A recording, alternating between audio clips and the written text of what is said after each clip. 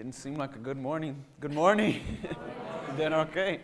I'd like you to take a moment. We haven't done this, so just say hello to the person who's next to you. Maybe if you're visiting us for the first time, we want to welcome you. We're happy that you're here. I have a special friend that's here tonight. A few of them actually. So just take a moment to do that.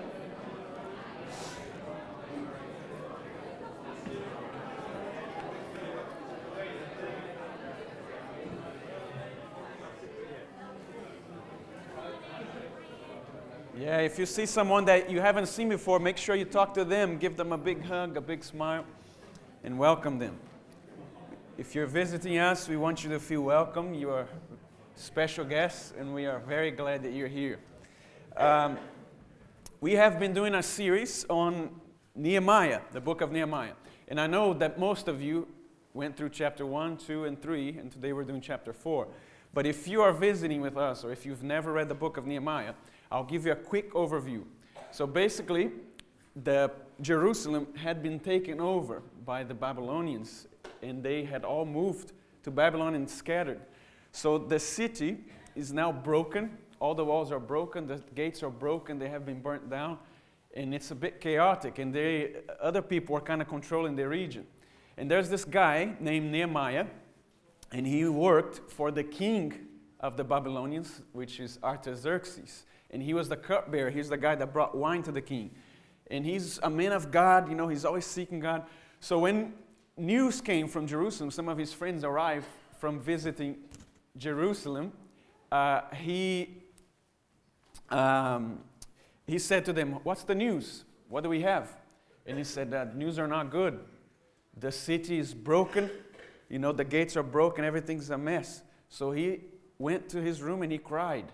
And then he started praying, he started fasting, and he started asking God for a solution. And he had expectations that God would do something. And even if God wanted to use him, he was there, he's ready. So he went to the king, and he was sad because of the situation. So the king looked at him as he was serving, and he's like, "You're not sick. So that look of yours, it only can mean that you're sad in your heart, you know. So what's wrong?" And he's like, "King, how can I not be sad if the city of my ancestors, my family, everything is in ruins, everything is broken. All the gates are gone, you know. The people aren't safe." And he's like, "Well, what do you want to do?" And then he prayed, and he asked for God's favor, and then he spoke with boldness. He said, "Well, King, if it favors you, I would like to go and rebuild the wall." And he's like, "Okay, how long would that take?" So he kind of answered the king. And Nehemiah goes into the city. But not only that, he asks the king, "King, if it pleases you, could you give me a letter of authorization so I can go and do this? And also, can you finance this? Because I need wood, I need different things, you know, I need people to help me." And the king said, "All right, go." You know, so he goes and he starts rebuilding the wall. And he gets there, he analyzes the wall, he has strategies in places, he gathers the elders, he gathers the people together, and they start rebuilding the wall. And then up until chapter 3, you know, they kind of recover the gates, they start doing well, so they haven't had much opposition. So today, we're going to talk about opposition. What do we do when opposition comes? Today is preparing for opposition. So let's go to chapter 4 in Nehemiah. We're going to have the NIV here for you. And I'm going to read. And as I read, just follow along. Today you won't get a really posh British accent, but that's good because you have to pay closer attention. So here we go. I'm just going to read through Nehemiah 4 with you. It says, "When Sanballat heard that we were rebuilding the wall, he became angry and was greatly incensed. He ridiculed the Jews, and in the presence of his associates in the army of Samaria, he said, 'What are those feeble Jews doing? Would they restore their wall? Would they offer sacrifices? Would they finish in a day? Can they bring the stones back to life from those heaps of rubble burned as they are?' Tobiah the Ammonite, who was at his side, said, 'What they are building, even a fox climbing on it would break it down, break their walls of stones.' Then Nehemiah's response, 'Hear us, O God, our God. For we are despised. Turn their insults back on their own heads. Give them over as plunder in a land of captivity. Do not cover up their guilt or blot out their sins from your sight, for they have thrown insults in the face of the builders. So we rebuilt the wall till all of it reached half its height, for the people worked with all their heart. But when Sanballat, Tobiah, and the Arabs, the Ammonites, and the people of Ashdod heard that the repairs to Jerusalem's walls had gone ahead and that the gaps were being closed, they were very angry. They all plotted together to come and fight against Jerusalem and stir up trouble against it. But we prayed to our God and posted guard day and night to meet this threat. Meanwhile, the people in Judah said, the strength of the laborers is given out, and there is so much rubble that we cannot rebuild the wall. Also, our enemies said, before they know it or see us, we will be right there among them, and we will kill them and put an end to the work. Then the Jews who lived near them came and told us 10 times over, wherever you turn, they will attack us. Therefore, I stationed some of the people behind the lowest points of the wall at the exposed places, posted them by families with their swords, spears, and bows. After I looked things over, I stood up and said to the nobles, the officials, and the rest of the people, don't be afraid of them. Remember the Lord, who is great and awesome, and fight for your families, your sons and your daughters, your wives and your homes. When our enemies heard that we were aware of their plot, and God had frustrated it, we all returned to the wall, each to our own work. From that day on, half of the men did the work, while the other half were equipped with spears, shields, bows, and armors. The officers posted themselves behind all the people of Judah who were building the wall. Those who carried materials did their work with one hand and held a weapon in the other. And each of the builders wore his sword at his side as he worked. But the man who sounded the trumpet stayed with me.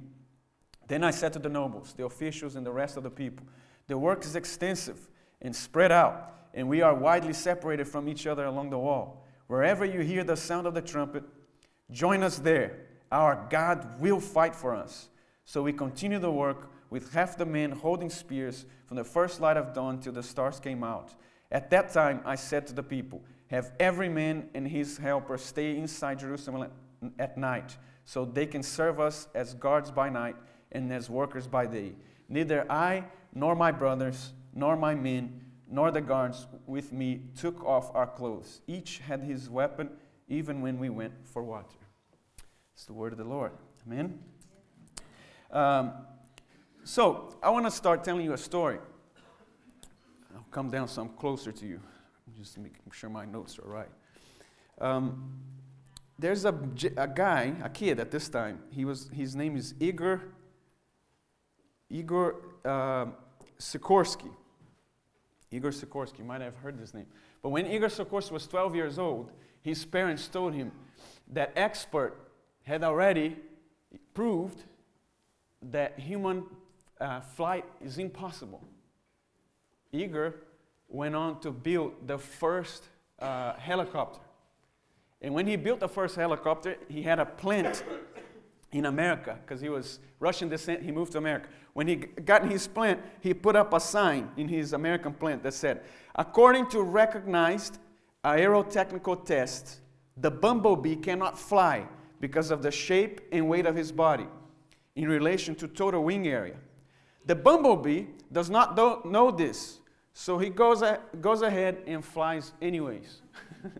So I don't know if you've seen a bumblebee, but he doesn't have the aerodynamics to fly, but he doesn't know that, so he flies anyway. I think that Nehemiah would have really liked this sign, because as we see in his story, whenever you are going to do something significant for God, whenever you prepare yourself and you are moving forward, you're doing something significant for God, opposition will come and you will face strong opposition. Satan never bothers with half-hearted people. If you are just chilling, you're half-hearted, you're kind of monotonous in your spiritual life, he's not bothered. He's not really worried. But if you come on fire for Christ, look out. You know, Satan's name means adversary. Satan means adversary. Adversary, why? Because he's opposed to everything that is for God and his people. And anytime something is moving forward, he's going to oppose. And it's very similar in our personal life. It's similar. As long as you have one foot in the world, he's not really bothered. You know, as long as you are stagnant, you know, you're just chilling, he's not bothered. You can come to church. You can even study in a small group. But as long as you just, you know, there, he's not too bothered. But if we start preaching the gospel, we start preaching the truth of Jesus, if we wake up from our spiritual sleep and you start preaching salvation, you start preaching forgiveness of sin and redemption to a holy God, pointing people to the cross, look out. Things are going to start getting shaky, you know. It's the same applies for church and church leaders. Whenever godly leaders attempt to do something for God and you want to advance, want to do something new, you're going to get opposition. If you're advancing God's kingdom, you're going to get opposition. Because Satan's not bothered if you just remain. He doesn't care if you just remain. You know, it's all right. If you just remain, you're not advancing. Have you ever seen war? What army is worried if the other army just remains? But as soon as they start moving forward, they start retaliating. They start, strategy starts to come. So it's the same in our spiritual life. Here at church, if we just remain, that's all right. We're not threatening darkness. We're not advancing. We're not getting people out of hell. We're not causing people to be transformed. If we just remain, the devil's not bothered. So shake the person beside you and say, are you just remaining or are you moving forward? Wake them up a bit. Nehemiah 4 teaches us to expect opposition. And how do we respond to it? So how do we respond to that? Notice that God was in the project. So it was God's will for them to rebuild the wall. That's no doubt about that. But did you notice that God doesn't remove the opposition? The opposition still comes. You know, in our life it's the same thing.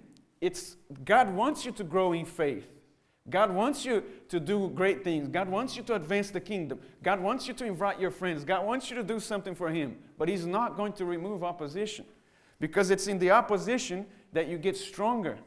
As they're building the wall, they're building muscle as they carry bricks. They're sharpening skills that they never had. They were not professional builders. But as they're doing, they're teamworking. They're getting together. They're fundraising. They're watching each other's back. All of a sudden, that quarrel they had at home, they don't have time to quarrel anymore because they're building a wall. They're busy. They're doing something great. You know? So opposition will cause greater determination in you. Opposition will focus you to do what God called you to do. Because you can't just remain. You're just getting, you're getting attacked. So, what are the oppositions that we see in Nehemiah 4? He shows us 6, and I'll be quick with them. But it says, the first thing it says that people will get angry at you. So, look what it says in verse 1 and 7. I have my notes here. So, it says, Sanballat, the governor of Samaria, became furious and very angry. Why? Because a secure and independent Jerusalem would threaten his domain, would threaten his hold on the area, would threaten him financially, would threaten his influence. So he had an interest to keep that thing broken, He goes on to join the Arabs, the Ammonites, the Philistine, people that he had differences with. He puts his differences aside so they can attack and stop this work. Do you know that people that don't even like each other will come together when you start doing something for Jesus? People that are, they're opposed to each other. They'll come together to try to stop you moving God's kingdom forward.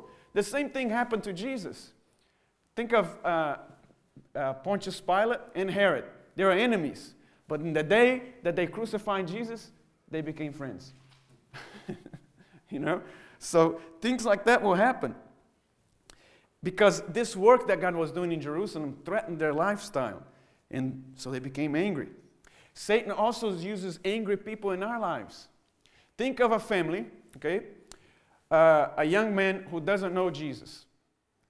This whole family are non-Christians. They have no history of Christianity in their family. And then they come They accept Jesus. Jesus calls them, and they start living for Jesus, and they come home, and they come excited and said, Mom, Dad, I found the truth. I found Jesus. He transformed me. I have this peace and this joy that I can't even explain. You got to have this. He's like, all this stuff we've been doing is not right. Dad, this is not. What are you doing? Who do you think you are? We've been doing this all our lives. You come here now, you go to church one time, you think you're better than us? You think you're not, oh, you're holy now, you're a priest? Oh, you're full of is it the Holy Spirit? Is that what they call it? Oh, so a holy man now, huh? Don't be coming here telling me I can't drink, I can't do this, I can't do that. It's like, who do you think you are? Don't you think?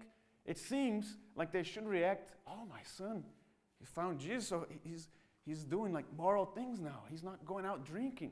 He's not like getting a bunch of girls pregnant. He's not just going out partying, doing drugs. But instead of doing that, they retaliate. Why? Because it's light in darkness. Because God's presence in that place, as the kingdom advances, it threatens their worldly, self-centered lives. I mean, this guy comes in the church. I've been here 30 years chilling here in this seat. Now the church is growing. He takes my seat. What's going on? You know, I've been here. Now this guy comes in. You know, this new teacher comes in with new ideas. This Sunday school room, I've always done it this way. Now starting to mess things up. Just, you know, it gets us out of a comfort zone, doesn't it? And Satan's aim when it comes into this family kind of situation is to cool off the Christian, to slow him down.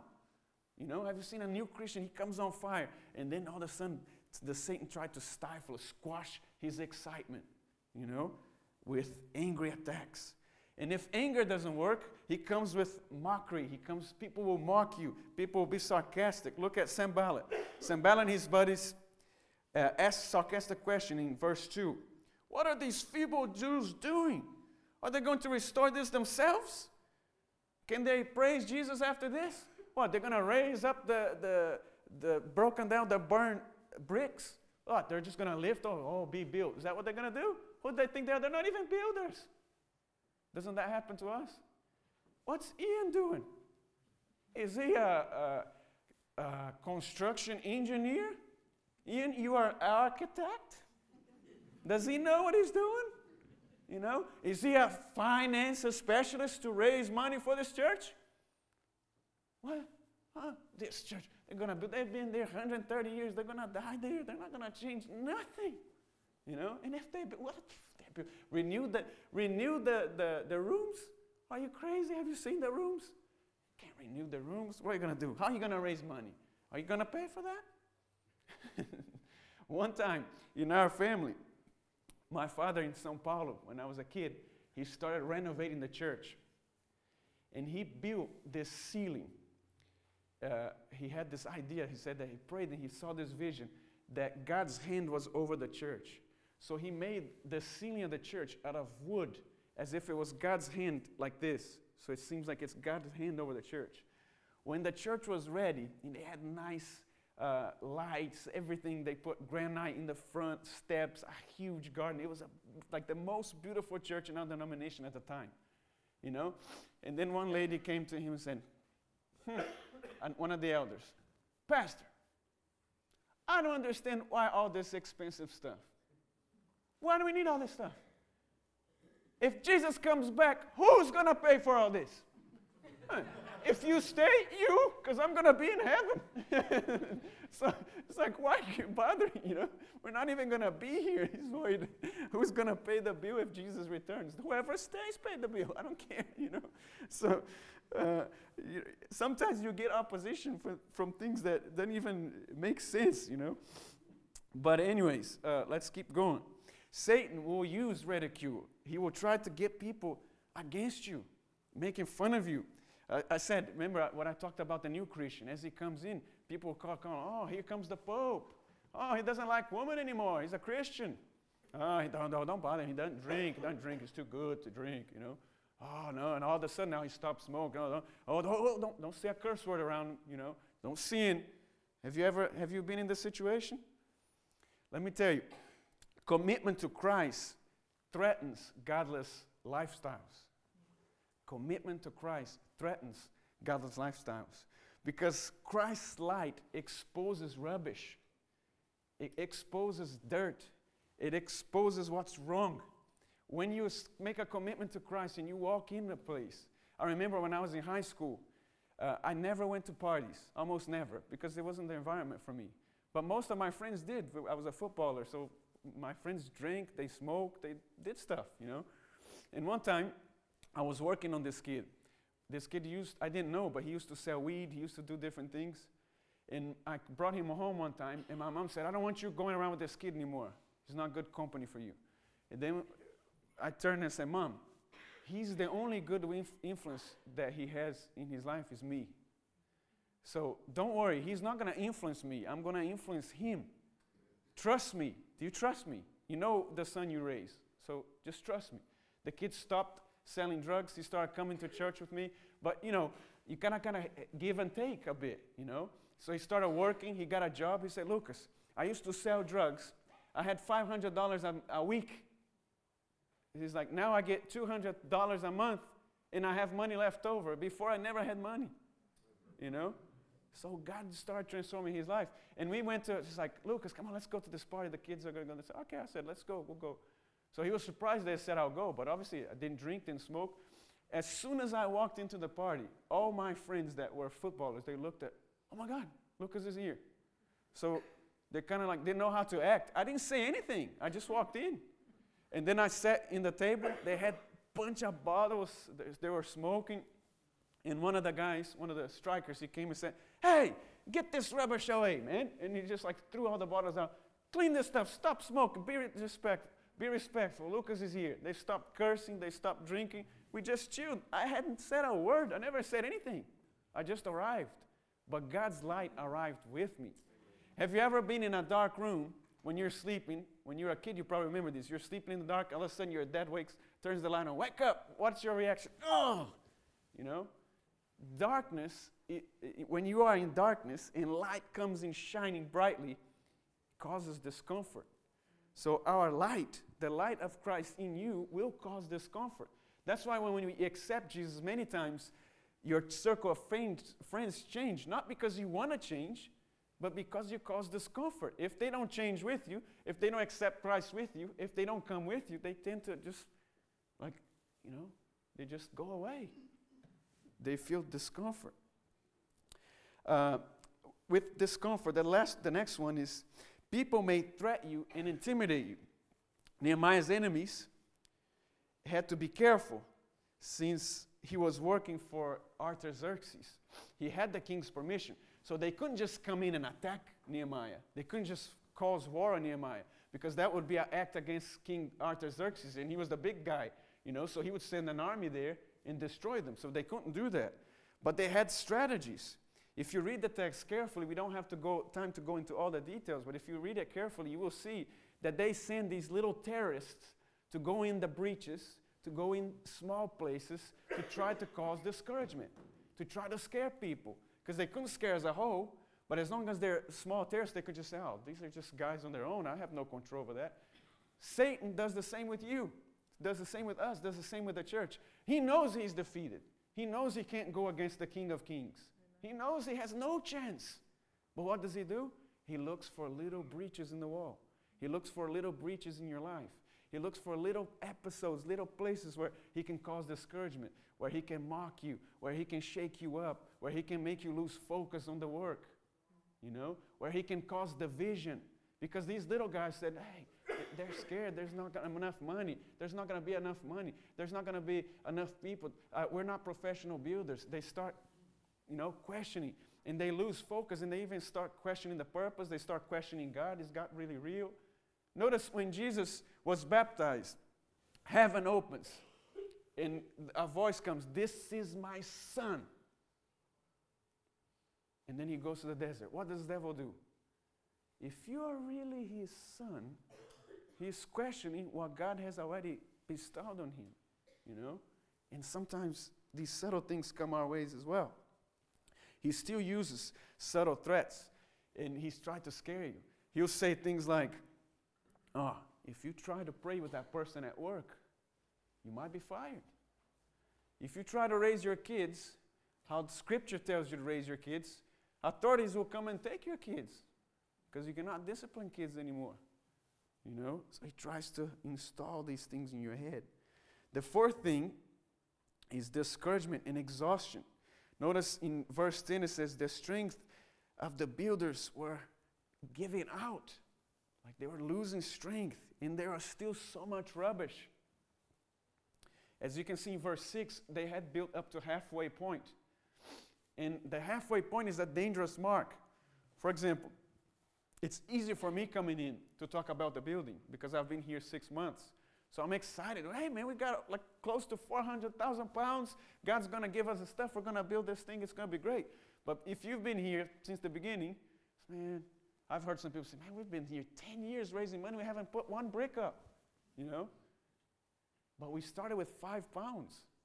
But, you know, when you start, you have this huge honeymoon phase, you know, this big surge. And then when you start getting to the halfway point, you start seeing it's like, wow, I mean, we've done a lot, but, man, there's still so much to do. You know, you do that in the same with your life. You come to Christ and you come on fire, you know. But as you start, you know, hitting opposition, man, the Bible is kind of a long book. I don't always understand it. And you come to a prayer meeting and, you know, God hasn't been answering. You're still facing opposition. You know, your kids are still disobedient. Your kids aren't being transformed. Things are not happening as fast as you thought. And then you're thinking, am I cut out for this? You know, can I really make this? Is Christianity really for me? You start, you know, questioning things. And you start thinking you're not capable of doing things. You start getting tired. And after tiredness comes negativity or negativism, you know, is what they bring here. Notice that criticism and mockery and threats and anger came from the people outside the wall, outside the Jewish people. There weren't people that were Jewish. But negativity, the negativism, came from the Jews themselves. It says in verse 12 that there were Jews that were living close to the enemy, and they heard what the enemy was saying, and they brought that message of discouragement to the people. So what can we see here? These Jews should have been working on the wall. They should have been helping build the wall. They should be part of it. But instead, they are living close to the enemy, giving ear to the enemy's lies, and bringing discouragement and negativity to the people. When you're busy working, you don't have time to criticize. When you're busy working and raising money, you don't have time to be negative. You know, a lot of people think that the church is a paddle boat. Have you ever been in a paddle boat? You know, when I was a kid, I loved paddle boats because I would get on, me and my 2 brothers and my sister, and my brothers were kind of heavy guys, you know, and we would just, blah, Daddy, I want to see the duck on the other side, paddle away. And my dad, he hated the paddle boat. He only wanted to rent it for 30 minutes. And I never understood why. Why does Dad hate paddle boats? And then, as you become a father, you understand why. Because you get on, your wife gets on, your kids get on, and they're like, Daddy, paddle, I want to see the ducks. Nobody helps to paddle. You paddle by yourself. You know? Then people think that the church is a paddle boat. Pastor, raise the money. Pastor, pray, paddle. We want to evangelize. We want new people. We want to build the building. Paddle, paddle, paddle. No. The church is a war boat where everybody, like in the Ben-Hur movies, everybody has a paddle. Everybody's rowing. Everybody's trying. Everybody's going. And when you're paddling, you don't have time to shake the boat. You know? If you're paddling, you're like, you don't even know what's going on. You're just paddling, you know? You're busy with the job you're doing. So tell your neighbor there, grab a paddle. You know, stop thinking we're in a paddle boat. Grab a paddle. Huh? A lot of times, negativity comes from the people close to us. From the people, you're just saying that because you're new. I've been here 55 years. Nothing has ever changed. Didn't you think I went through that stage? I had that fire you have too. I was young once, you know. A lot of people will act this way. But negativism is the enemy of faith. Faith is believing and knowing that's going to happen what you can't even see.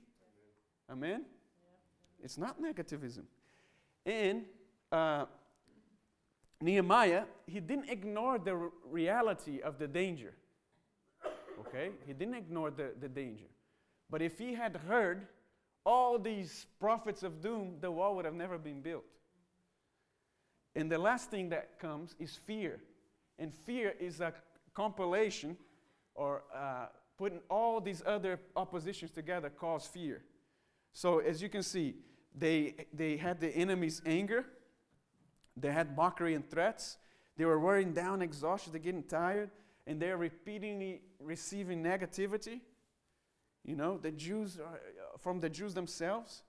And Satan uses fear, so you start becoming afraid. It's like, I don't think I can do this. I don't think I have the power for this. I don't think I have the strength for this. But you got to remember that Jesus gives you the strength, not you. Satan uses fear to paralyze you. He uses fear to paralyze us. What happens when somebody's scared? The first thing is, they have no action. They become paralyzed. Have you ever been really scared when somebody comes, hey! Like the first thing you do is one time I scared a friend of mine with a joke that when he turned around, he was in the kitchen with my brother, and he was talking, and I came in and I did this. I went right up to his head and I went like this. I put a gun there and just stood there. And he's talking to my brother, just with my finger. And my brother was talking, he saw that he didn't see me. So I said, shh, don't say anything. And I stood there for like a minute. When he turned around that he finally saw me, he went like this. Like he sounded like a woman, he lost his voice completely. He didn't even have words. He's like, I got so scared, words didn't come. He became paralyzed. And that's what Satan will do. He'll try to use fear to paralyze you. Because if you're paralyzed, what are you doing? You're just remaining.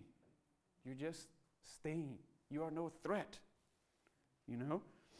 So how should we respond to such opposition?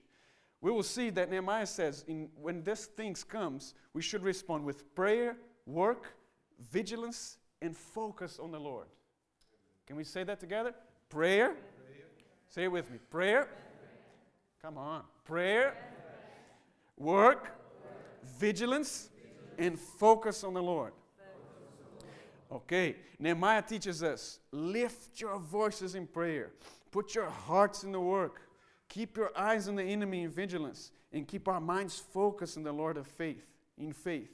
So what's our first reaction? The first thing you do, opposition will come. If you stand up for Jesus, if you're trying to do a new project, if you're doing something meaningful, if you're advancing the kingdom, expect opposition. It will come. So what do we do with that? First thing, lift your voice in prayer. Can you say that with me? Lift your voice in prayer.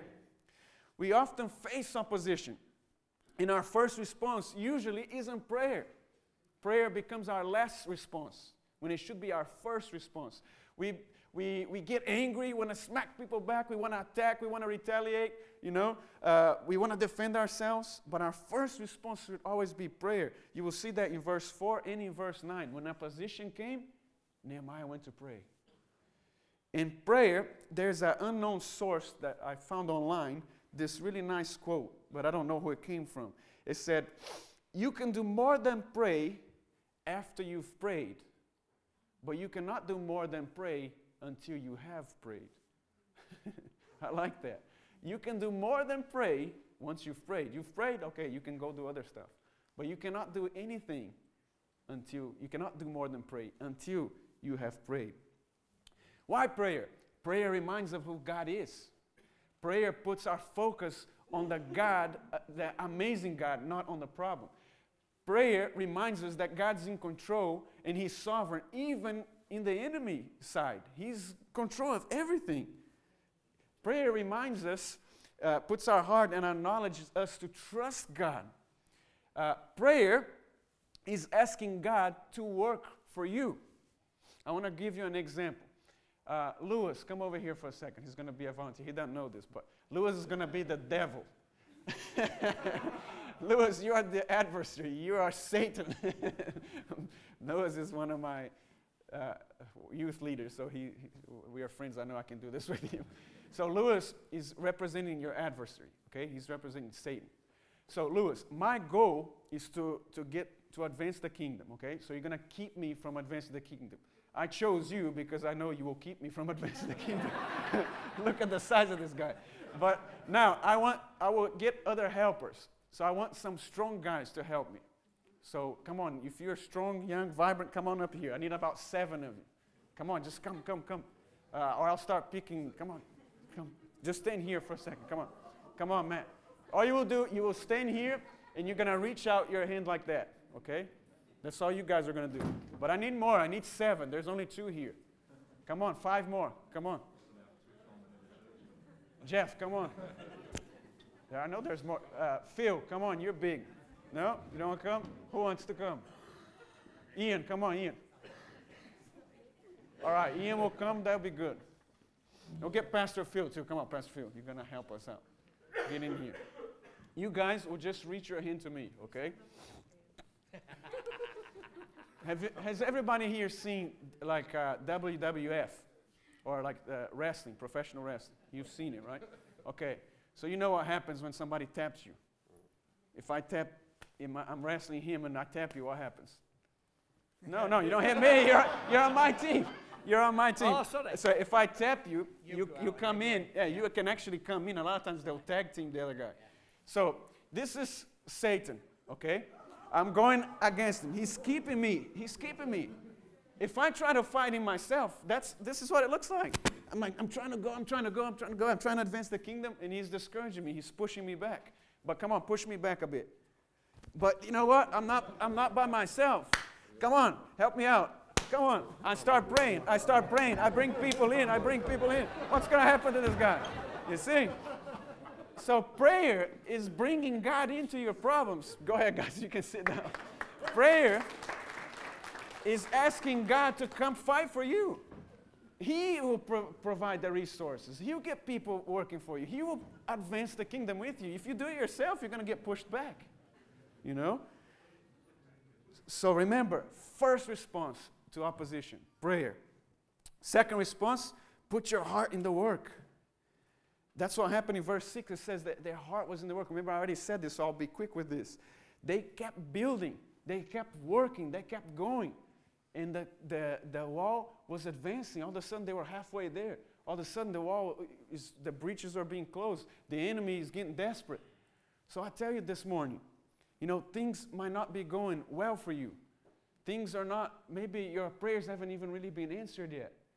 But God's telling you this morning through this message, keep building, keep praying, keep working, keep teaching, keep believing, keep going. I've been teaching this Sunday school with 2 kids. Keep praying. Like, teach as if you had 50 kids. You know, I've been coming to this church and the worship team all this time. Keep singing. Keep praying. Oh, there's an empty chair. Pray in that chair. Invite your friends. Start doing. Keep building. Keep working. Keep giving. Oh, I've been giving for 10 years. Keep giving. We're getting closer. Keep teaching. Keep inviting. Keep preaching the gospel. God's moving. We're advancing. Before you know it, the church is built. Before you know it, this church is full of new people. Before you know, we're making new disciples. Before you know it, our young people are on fire for Jesus. Keep going. Expect God to work for us when you pray. When we're busy doing the work, we have no time for nonsense. Notice, how did David fall in sin? He was supposed to be in the war, but he stayed behind, doing nothing. When you are doing nothing, that's when you are being tempted. When you are doing nothing, that's when you're in the danger zone. When I'm working, I'm never tempted. When I'm busy, if I'm with Pastor Phil doing a visitation, how am I going to be tempted? If I'm praying for somebody, how am I going to be tempted? If I'm studying the Word, But it's when you're not doing anything and you're away from your responsibility that temptation comes. 3, keep your eyes on the enemy in vigilance. Prayer did not remove the opposition in Nehemiah. The opposition didn't disappear. In fact, they became stronger. So what did he do? He prayed, but he kept an eye on the enemy. They worked, with one hand, spear on the other hand. You stay vigilant. And I'll give you an example for you to remember this well. I remember when I was younger, I was doing a visitation, went to visit someone in Brazil. And then I looked to the side, and there was a huge German Shepherd. Huge. And in Brazil, we don't have appointments, I'm going to visit you 3 weeks from now. No, we just go and we walk in and hello, So I just kind of walked in this member's house. And there was a huge German Shepherd there. And the German Shepherd saw me, and he came like a psycho, right at me. And what did I do? What does fear do? Paralyzes you. So I was like, and then that German Shepherd just kept coming, blah, blah, blah, blah, blah. And that's the same with the devil. You're scared. And he came, blah, blah, blah. And then he jumped at me, to get me. And as soon as he jumped, he went, because he was tied, and the leash ended. So I was right there, and he's like, boom! And he looked at me, he's like, oh, come on, you're nothing, And that's the devil. He comes at you, roaring like a lion. He's not a lion. And Jesus got his leash. He can't touch you, but he'll come to scare you, But the thing is, a lot of people misunderstand that. Oh, the devil's tied. He can't do anything. That's true. He can't touch you. But if you walk in his domain, the leash came up to here. But if I cross that line and I start walking in darkness, I start walking in his domain, what would happen? That German Shepherd would destroy me. So don't keep your guard. Close the breach so nothing will touch you. So the devil can't do anything to you because in his domain, he can. And the last thing, so we can finish, keep your mind focused on the Lord. Keep your mind focused on the Lord. Nehemiah 4:14, Nehemiah reminded them, remember the Lord who is great and awesome. Remember the Lord who is great and awesome. My marriage is not what it's supposed to be. Remember the Lord who is great and awesome. My kid's not acting the way I raised him up to be. Remember the Lord who is great and awesome. He hasn't forgotten you. He hasn't turned a deaf ear to your prayer. Maybe he's working in something. Opposition makes you stronger, makes you pray more, makes you unite, makes you focus, makes you want to spend more time with that kid. Who knows? I don't know what you're going through, but God is working. Remember the Lord who is great and awesome. And remember what he put you here for. He said, fight for your brothers, your sons, your daughters, your wives, your houses. Remember the purpose. Why am I here in the first place? Why did I become a Christian in the first place? Why did I raise my kid to be this way in the first place? Why did I get this job in the first place? Why did I start teaching kids in the first place? Why did I start taking care of the evangelism in the first place? Why did we start 50 plus in the first place? Everything. Remember, what God put in your heart. Remember what we're here to do. Nehemiah redirected their focus to the Lord and how great and awesome he is. And I'll conclude with this as well. Stop worrying about the size of the problem and start focusing on the size of your God. We don't have the money. Who cares? God has all the money. It's just a matter of time. You know why we haven't built that yet? Because we're not ready to move in there. The problem is not the money. The problem is us. He's working in us right now. So he's working. He's going to do amazing things. Focus on the size of your God. And I'll conclude with this historian, Will Durant. He made an observation that will help us remember this message. He said that Rome remained a massive empire as long as they had someone to fight. Because warriors, when they have nothing to fight, what do? They retire. And Rome became big as long as they had opposition. As long as they were fighting, advancing, they became united. They had vision. They had heroism. They overcame enemies. But as soon as there's no one to fight, they thrive for a short while, and then they begin to die. So opposition made Rome strong. Opposition is making you strong. That's why God hasn't removed it. As you live for Christ, and you work for Him and you advance His kingdom, you will face opposition. But I tell you, remember, do as Nehemiah did. Pray, start with prayer. Keep your eye on the work, keep working, keep vigilant, keep your eye on the enemy, and focus on the great and awesome God that we have. Amen? Let's pray. If you could stand up, please, I'd like to pray for us.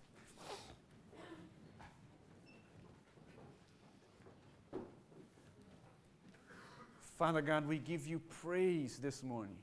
We thank you for this book of Nehemiah, and that it can teach us so much in where we're going with our spiritual life, the trials we're facing, where we're going in the building project and different things in the church. Father, we bring our requests to you in prayer, and we ask for you to work for us. Help us where we can't help ourselves.